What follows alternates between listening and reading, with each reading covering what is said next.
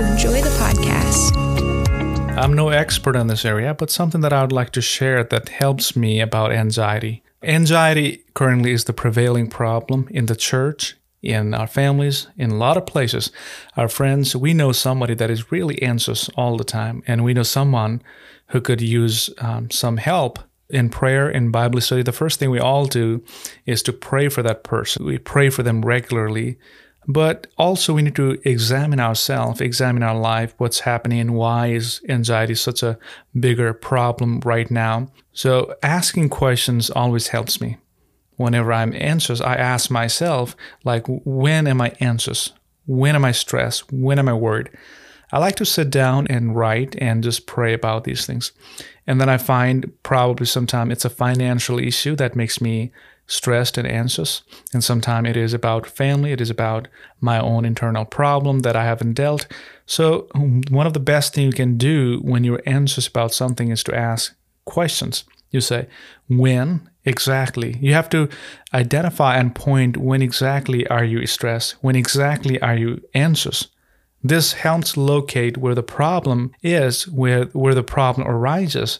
So this is very important. And the second thing you need to ask yourself is, how do I usually respond in that kind of scenario? And I found out about myself, whenever I'm worried and stressed, I sometimes get frustrated and some sort of internal anger arises within me. So that's how I respond. Whenever I'm extremely worried about something, anxious about something, I don't like to hear anything. I'd like to just be quiet and be agitated and worried and stressed. So that's how I respond whenever I'm anxious. Another question that I usually ask is, how is this affecting me right now?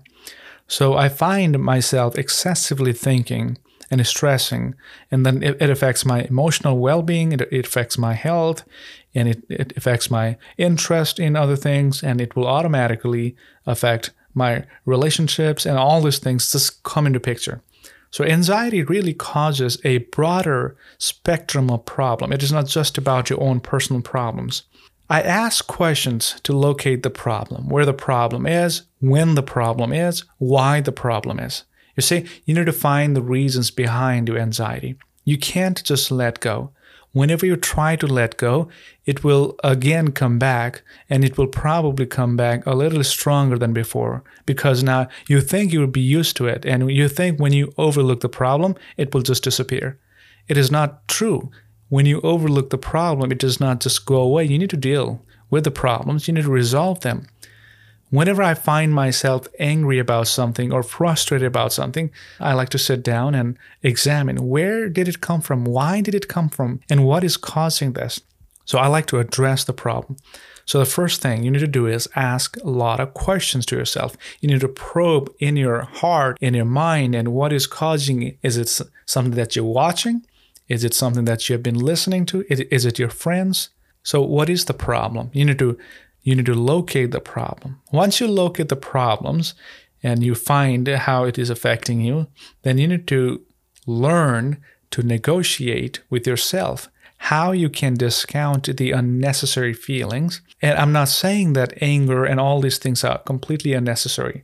These are emotions God has put in our heart, and we respond to situations and circumstances with those emotions, and that's a good thing.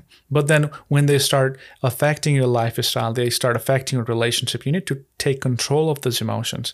And a lot of people do not take control of the emotions. They just let it out, and they just let other people be part of it. They affect negatively, not positively. Right now is an opportunity for you to focus on what is positive, what is the solution to it, and not give into or cave into the issues at hand. Now, something that I investigated on myself is how it affected me. It affected my relationship, it affected my personal well-being, and all this effect were sometime more than I thought it was. So you need to sit down and reflect. And I did that. I sat down and reflected and made a decision. I'm not going to be doing this again. That was me, old person. Now, I don't want to be the same guy I was yesterday. I want to be wiser today than I was yesterday. This is what Abraham Lincoln said. I don't think much of a man who is not wiser today than he was yesterday.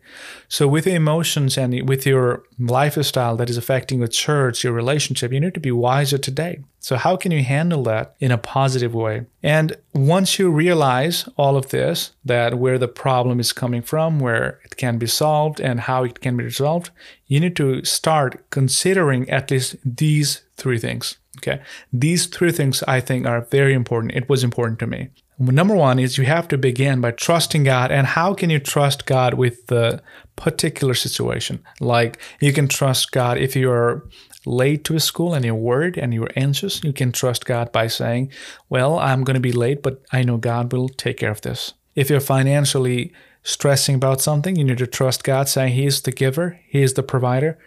And then when you are stressing about your health and other things, you say, Lord is my healer and He will heal me. And you have to trust God. So your faith should be tethered to God. It should be tethered to heaven. For small things or bigger things, whatever it is, you need to begin by trusting God. In every scenario, you can always trust. The first response is trust in God.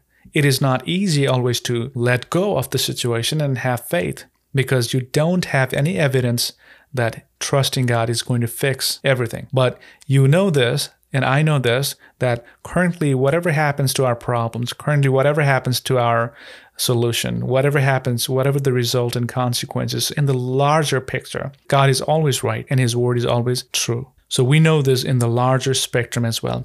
The second thing you can do is enjoy God. You need to have this attitude of gratitude and thankfulness. You need to learn to rejoice God. You need to be joyful. You need to always listen to the Holy Spirit. And you need to listen the Word of God and put them in your heart. And then you enjoy. You see, enjoying God is not just necessary. I think it is indispensable. And why should I enjoy God? You may ask that. Well, first thing is, I think it is an antidote to all anxiety, to all stress. That I know that God is my treasure and He is my pleasure. He is my supreme need. When you understand and you start enjoying God's presence, you start enjoying what God has to say and God has to do in your life, you start becoming a new person because you're more delightful now. You're more delighted in the circumstances. Whatever the situation is, you are more excited about it because one, you can trust God. Second, you know that you enjoy God.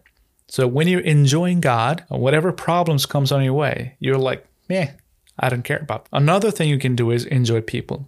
You see, this is where a lot of us need work, and this is where I need work. Remember one thing, that humans are naturally folly and children of fall, the wrath, right? Sinful and naturally bent towards evil. So that's how it is. We are born of wrath, but then Jesus redeems us and makes us children of God. But a lot of people are not children of God, so we must show grace and love to them. Be patient with people. Everyone has reasons, and always there's something that's going on in their life. So you just need to negotiate your feelings and allow benefits of the doubt. It is godly to be loving and patient. And why should you enjoy people? Well, Jesus, He taught us. He said you should pray for our enemies. So how much more a stranger? How much more for your neighbor? Jesus taught to be kind. Jesus taught to be compassionate. This is a Christian behavior. This will give us grace because you do need more grace. Okay, I need more grace. Don't get offended. Have compassion. These three things you can do when you come across anxiety. Thank you for listening to the podcast. I hope this was helpful to you.